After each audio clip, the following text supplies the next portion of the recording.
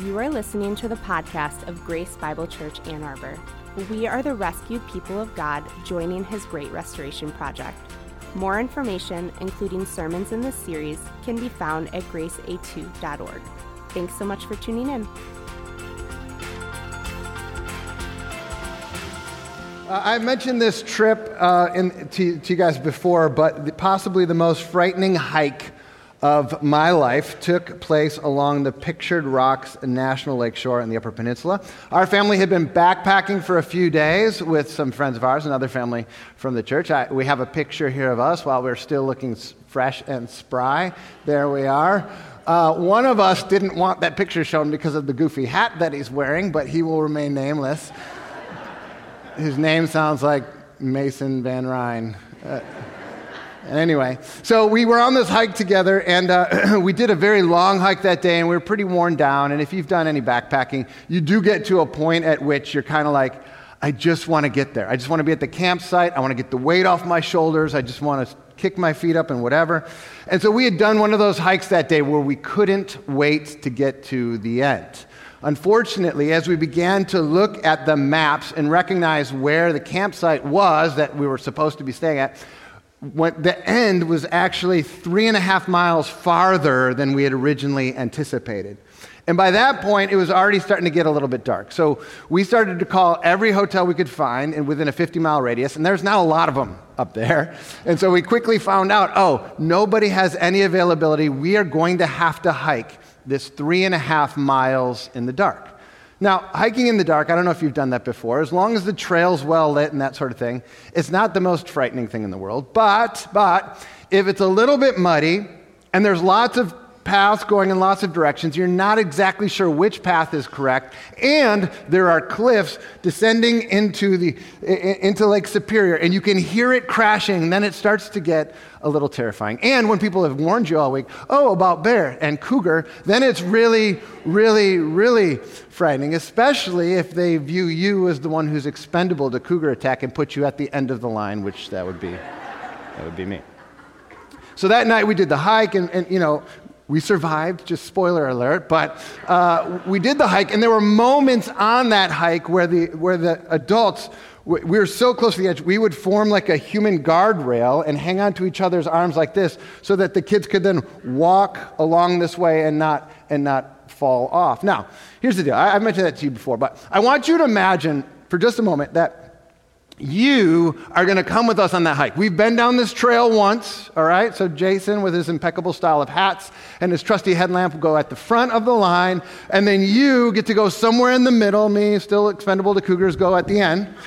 But before we go on the hike, I want you to imagine that I give you an option, and the option is this: headlamp or no headlamp? Headlamp or no? No, you're like, of course I'll take the headlamp, but just give it a thought. If we're in the dark and you don't have a headlamp, I promise you, so long as you walk really closely to whoever's in front of you and kind of hang onto the shirt, you're going to make it. You are going to make it. If you have a headlamp, it certainly will help you see the path a little bit better, but you're also going to see divergent paths. You're also going to see the cliffs. You're also going to see some dangers that are present. So what do you want? Do you really want to be able to see clearly and see where we're going so we can get to the end together and it looks great?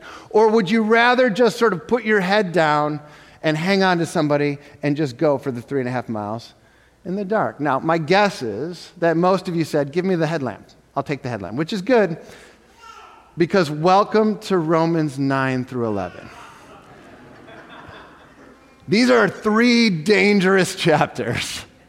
These are 3 dangerous chapters where most people, I've noticed, have basically just gone, okay, a lot of stuff about Israel, turn this off, let's just go, I'll hang on, get me to the end. And at the end, there are these beautiful promises, it's all wonderful. But in these 3 chapters, there are countless verses I'm going to read, and then I'm not going to give you a satisfactory explanation, at least to your liking. It'll be satisfactory to my liking, but not to yours.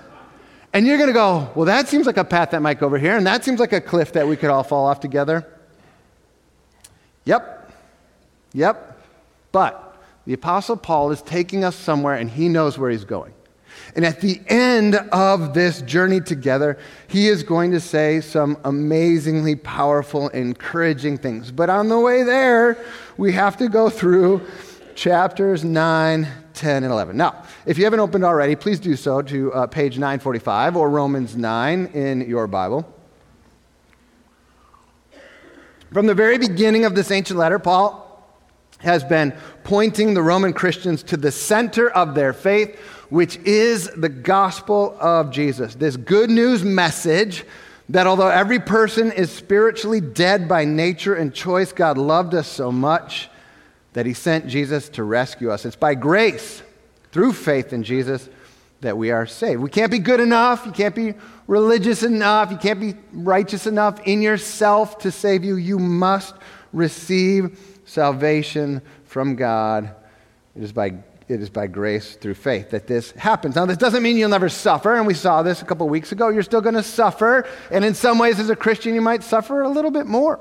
But there are these promises that we're given that we have this justification. It's just as if we never sinned, just as if we've always obeyed, that God is going to give us this tremendous reward, and he's going to hold it secure for us to the very, very end. And so as Paul's been working through Romans, he's been kind of addressing questions. It's as if he's predicting the question that you might have at this part of the sequence of his argument, and then he goes and he tries to answer that question. And that's what happens when he gets to chapter 9. He's trying to answer an important question that needs to be addressed.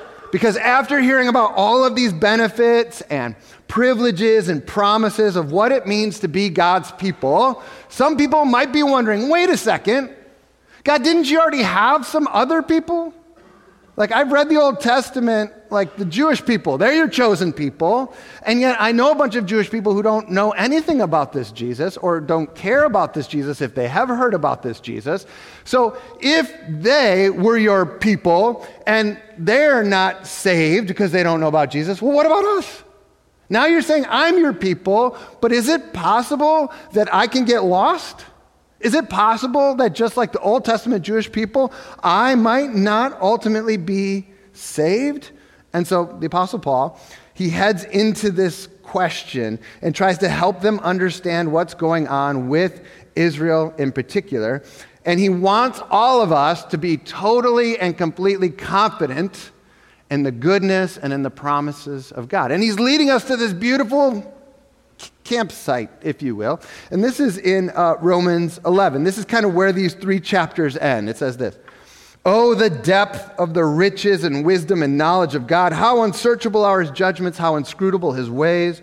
For who has known the mind of the Lord, or who has been his counselor, or who has given a gift to him that he might be repaid? For from him and through him and to him are all things. To him be glory forever. Amen." There's a beautiful resting place at the end of this trail.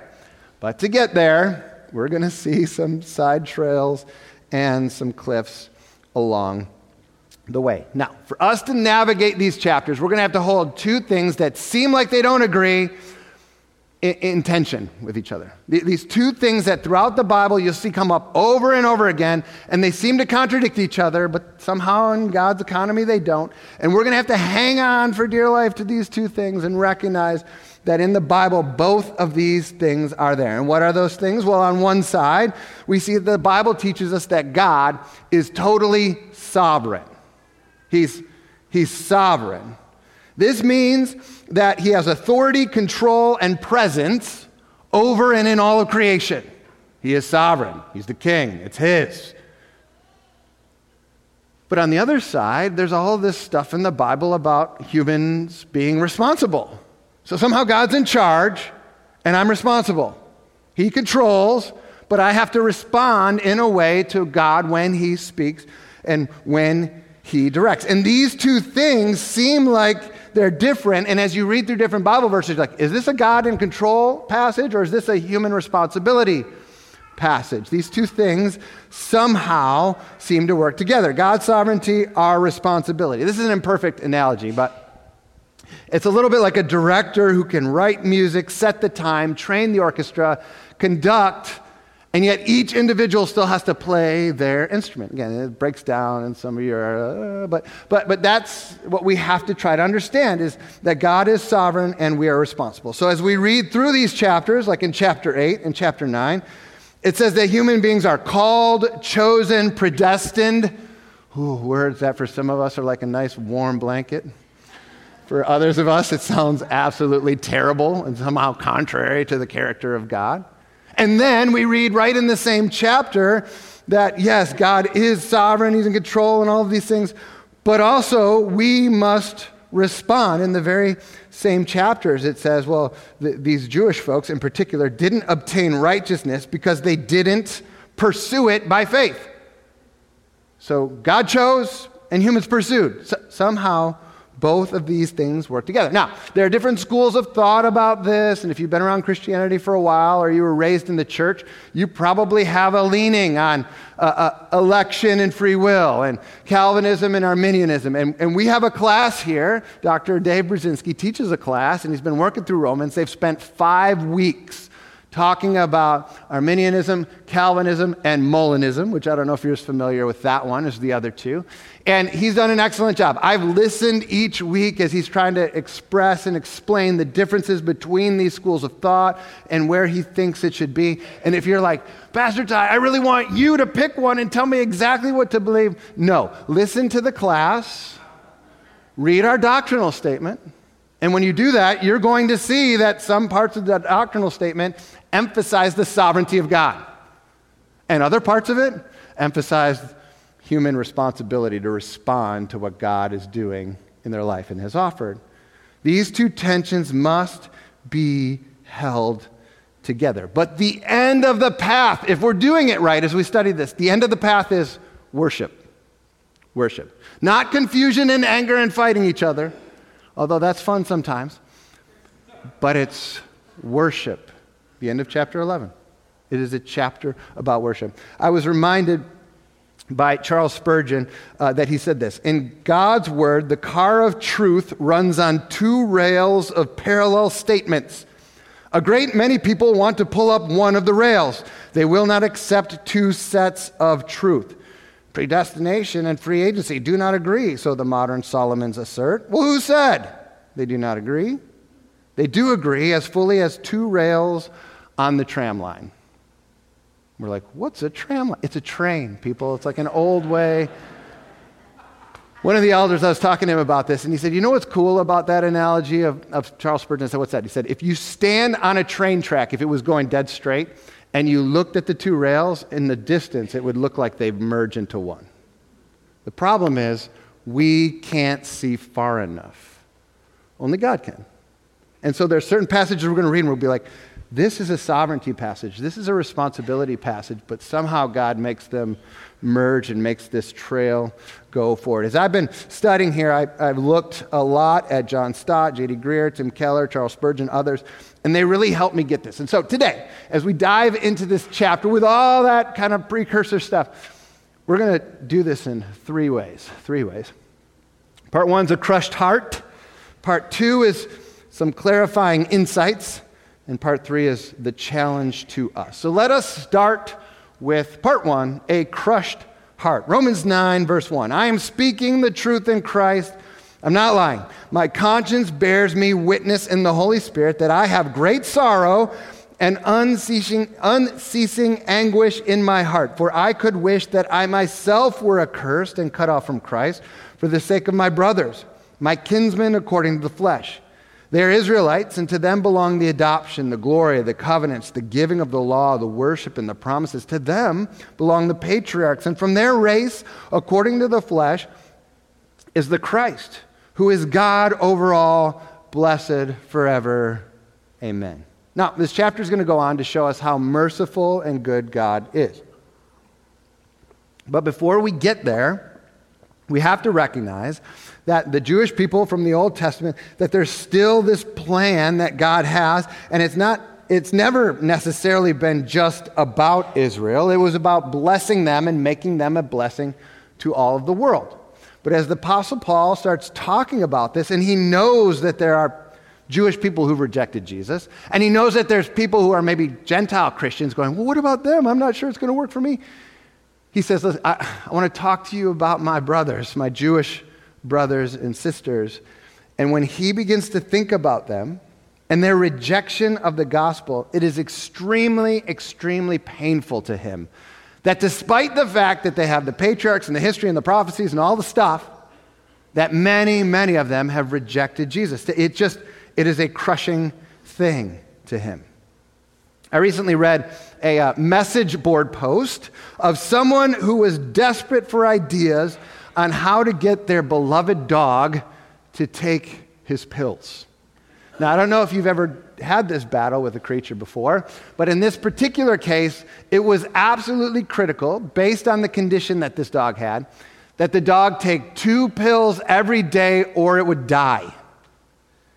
And this dog simply would not take they'd wrap it in cheese and peanut and do all this stuff, and they could not get this dog to take this medicine for its own good. The message, as I was reading, it was frantic sounding. The author or the owner and the author of the post said, "This dog has a piece of my heart, and I'd be devastated if anything happened because of this."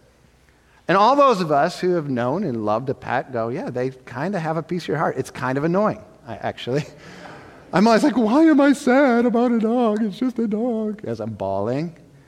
And this owner was desperate, brokenhearted, because the dog wouldn't take its medicine. It's a helpless feeling when something or someone you love won't receive the life that is offered to them. Listen to Paul's words. He uses phrases like great sorrow, unceasing anguish. He is brokenhearted that these Jewish folks, although they've been given all of this wonderful stuff, they have not received the life of Christ. He even goes so far as to say, I would be accursed if they would just be saved. And I got to be honest with you. Most of my life I was like, no, you wouldn't. No, you wouldn't. Paul, come on. That's hyperbole, right? Like, any of you? Are you going, I'll go to hell so that these other people I barely know can go to, would any of you say that? I don't know that I would. But Charles Swindoll said the reason he can say that is because one already offered their life for them and they rejected it, so he knows he can say it because they're rejecting the life that's been given. He knows that they desperately need Jesus. You know what he doesn't write? And this is interesting to me. He doesn't write, listen, so long as each person tries to be a really good person, they'll be fine. They've rejected Jesus, but hey, they still read the Old Testament. They still eat kosher. They still worship on the Sabbath. They're really good at being nice, thoughtful Jewish people. They're good. In fact, dear Romans, just be good and kind when you worship Zeus. It's fine. Just be a nice Hindu or a Buddha. He didn't say any of that.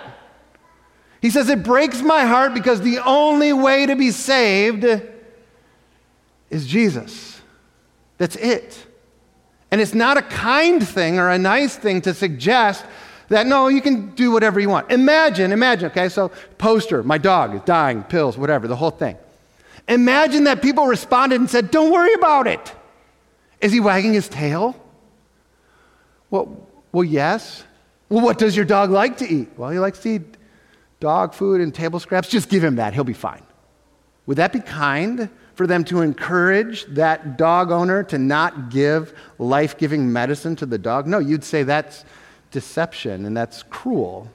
It's leading to death. And the Apostle Paul here, as he's talking about this, his heart is broken because he knows that the only way to find life is in and through Jesus. And so as he thinks about his brothers and sisters, his Jewish brothers and sisters who have not received Jesus, it crushes him. It crushes him. He begins to try to explain how salvation works and God's mercy and all that stuff. And as we move into this next section, there's a bunch more questions that people have. Because okay, your heart's broken, I get it. But here's my question about God's sovereignty and our responsibility. So for this next section, part 2, we're going to call it some clarifying insights, and we are going to answer all of these brutally difficult questions very rapidly, and you're going to be amazed, all right? So this is part 2, some clarifying insights. And if you're not, send your frustrated emails to Brantley Vossler. He doesn't get enough of those. bvossler@grace2.org. All right, here we go. Some clarifying insights. So, you're like, all right, Paul, your heart is broken, I get it and all that, but how does this all work? First question he seeks to answer. Okay, since all the Jewish people aren't saved, only those who know Jesus, but they're clearly not all saved, does that mean that God's word or his promises aren't effective? That's the first question he addresses. Look at verse 6. It is not as though the word of God has failed, for not all who are descended from Israel belong to Israel, and not all are children of Abraham because there is offspring, but through Isaac shall your offspring be named. This means that it is not the children of the flesh or the children of God, but the children of the promise are counted as offspring. For this is what the promise said, about this time next year I will return and Sarah shall have a son.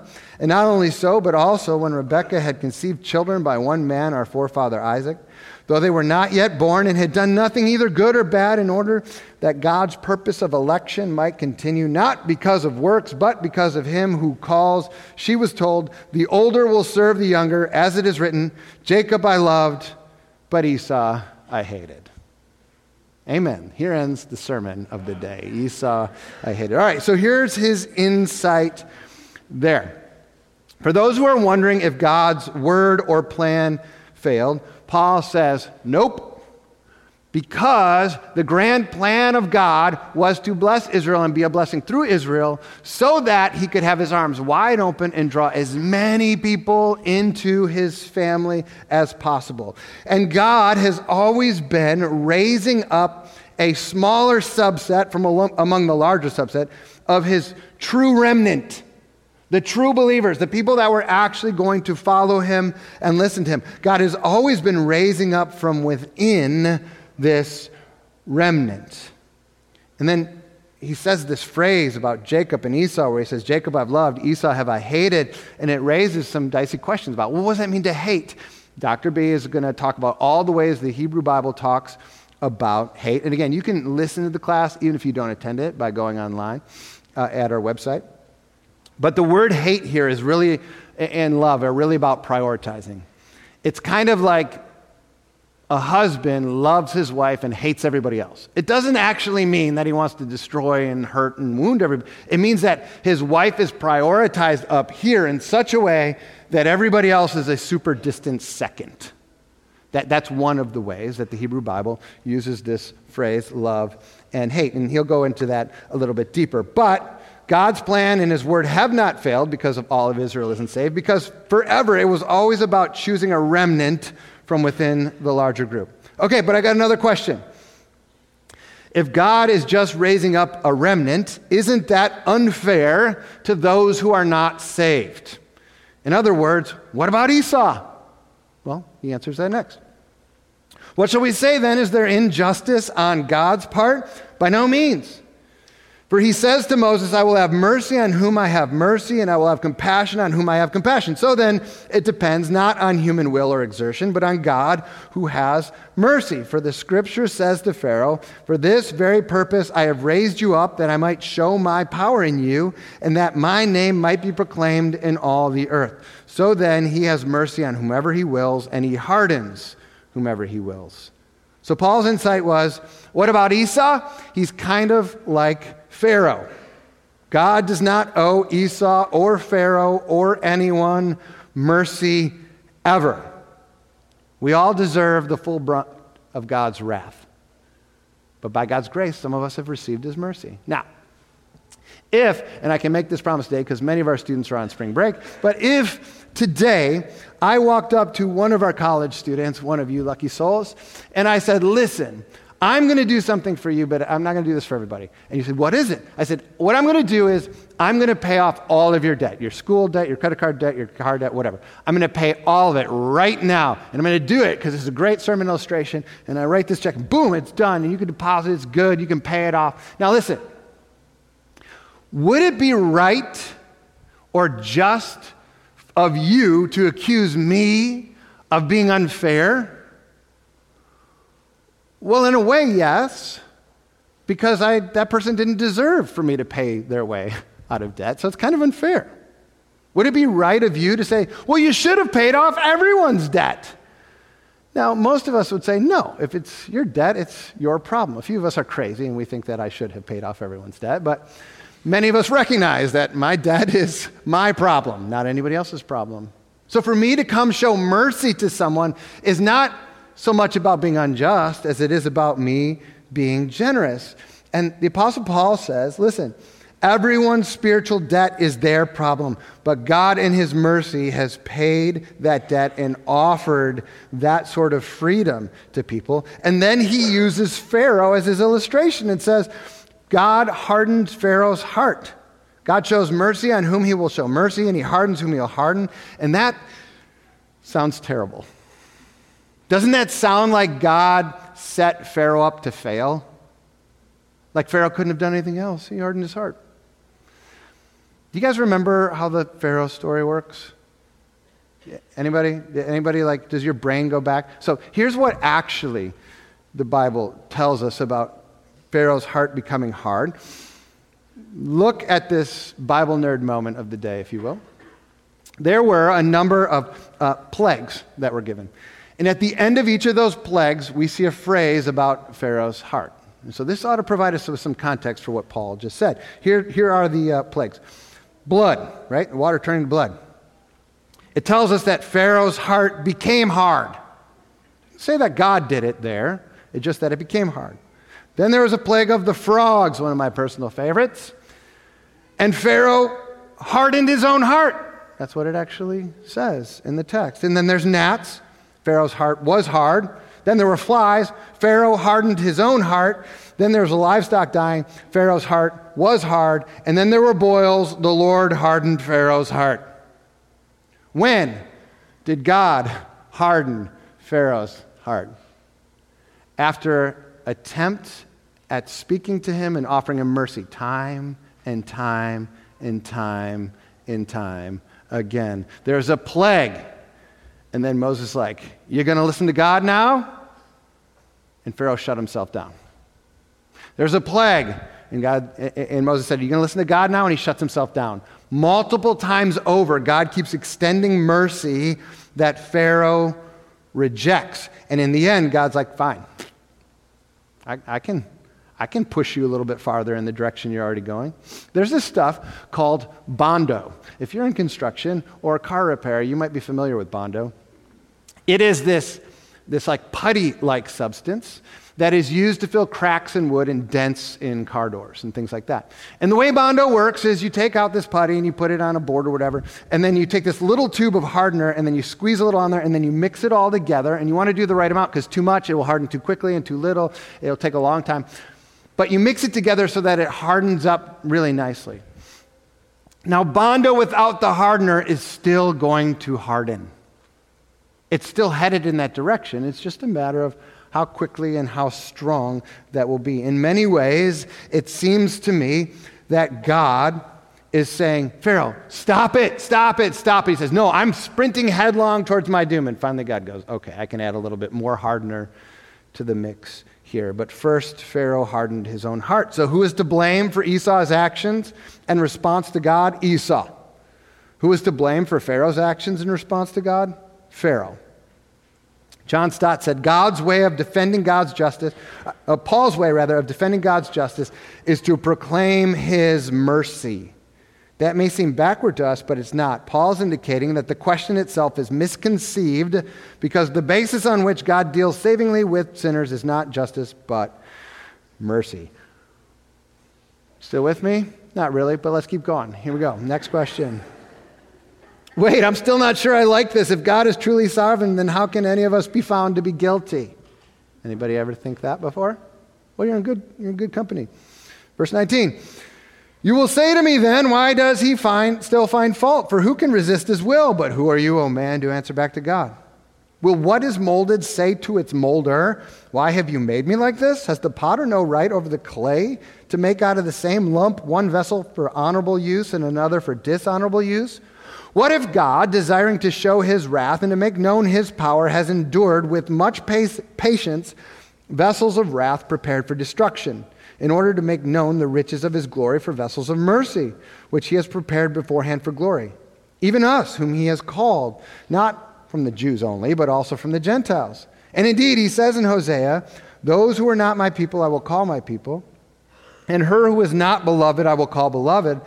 And in the very place where it was said to them, you are not my people, there they will be called sons of the living God. The Apostle Paul says that God is gathering more and more people to himself, and that our response should be adoration, not accusation. Adoration, not accusation. We should be so thankful that he has shown us mercy, not so angry that not everybody has somehow received this mercy. We are the clay and he is the master. He gets the praise and we get the blame. And if you're thinking, well, how does that work? How does that work?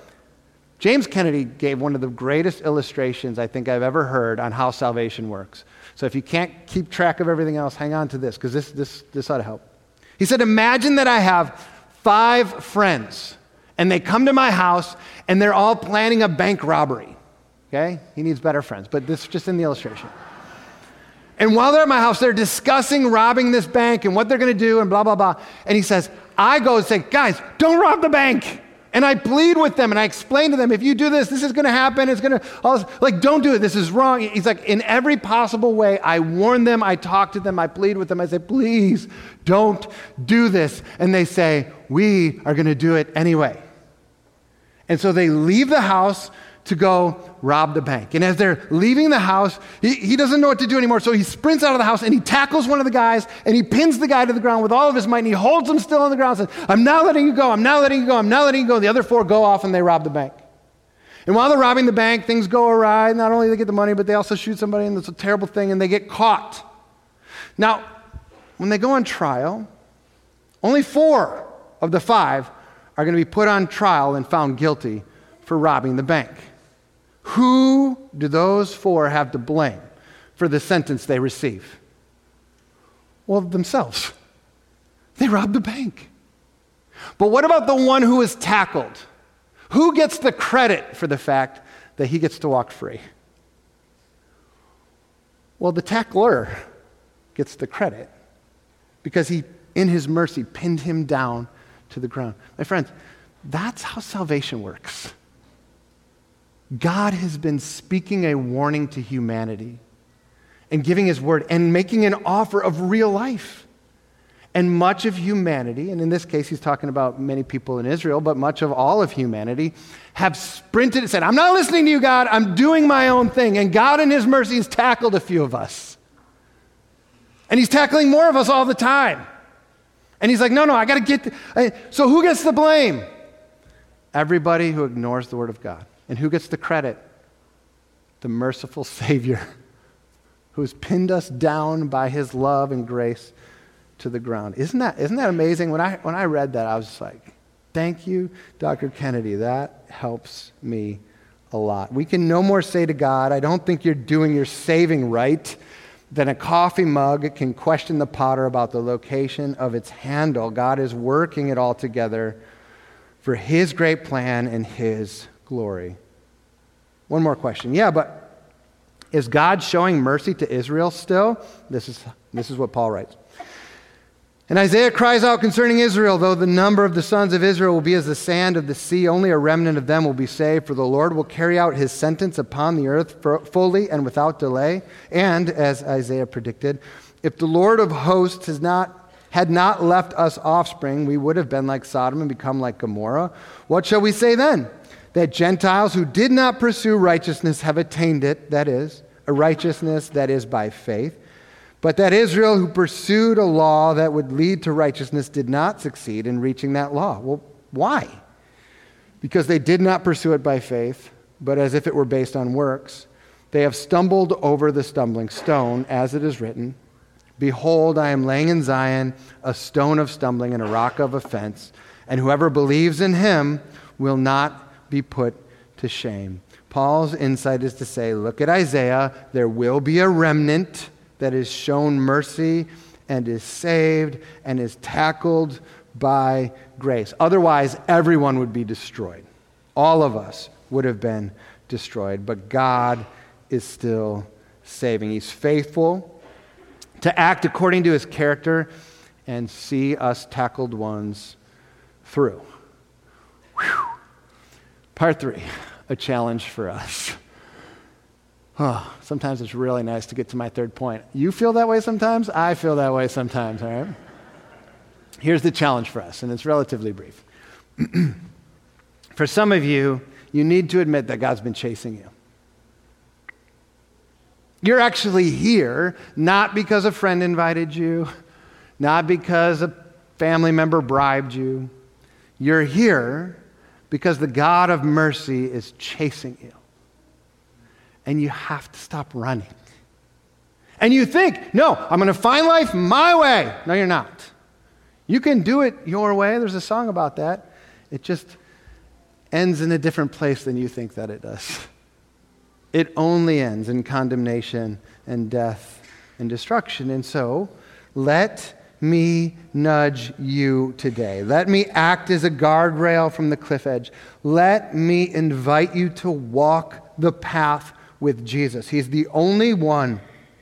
He is the place of rest, of safety and reward. Stop running and let him take you down and submit. For others of us, the challenge today, because we knew that part already. I've been a believer. I said the Lord's saving prayer like every day, whatever. Okay. For us, I think the challenge today is that we need to have our hearts broken, like Paul's heart was broken, for those that haven't experienced the mercy of Jesus. That we need to pray like crazy, that God's mercy would just pour out on us, and that people would be moved to respond to Jesus. I failed so badly at this a couple weeks ago, so badly. I was talking with some mutual friends about another friend. And this other friend was somebody who'd been raised in the church. They know all the Bible answers, whatever. And yet, they are living their lives for all intents and purposes as someone who knows and cares nothing for Jesus. Now, for a while, they were like, oh yeah, I'm a Christian, it's all good. And even now, they probably say, I'm a Christian, it's all good, because they just don't want to get in an argument. They don't want things to be uncomfortable. But basically, they don't go to church, they don't read the Bible, they don't pray, they don't give, they don't raise their kids to know who God is. In fact, their kids are confused when someone prays. Like, okay, so they're not like walking a Christian life in any way, shape, or form. And as we were talking about them, I got mad. I was so frustrated. They should know better. How can they not raise their kids this way? How can they not? And I was just so like, what is their problem? I hope they have a disaster befall them so that they will turn their lives around. I still kind of do. But I wonder what Paul would have said if he walked into that friendly conversation and heard my frustration. He may have said, Ty, how much mercy have you received? You do realize you got tackled, right? It wasn't you're like, I'm going to sprint towards Jesus because I'm such a thoughtful, humble, holy person. No. You were tackled. How about you use that energetic frustration to pray? You got lots of juice in there. Get on your knees and pray.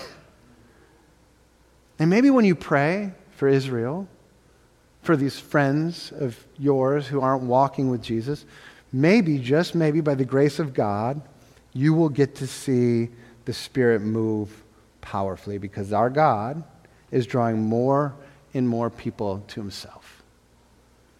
What I want to do just for a minute is, let's just bow our heads and pray. But I want you to think of someone as we do this.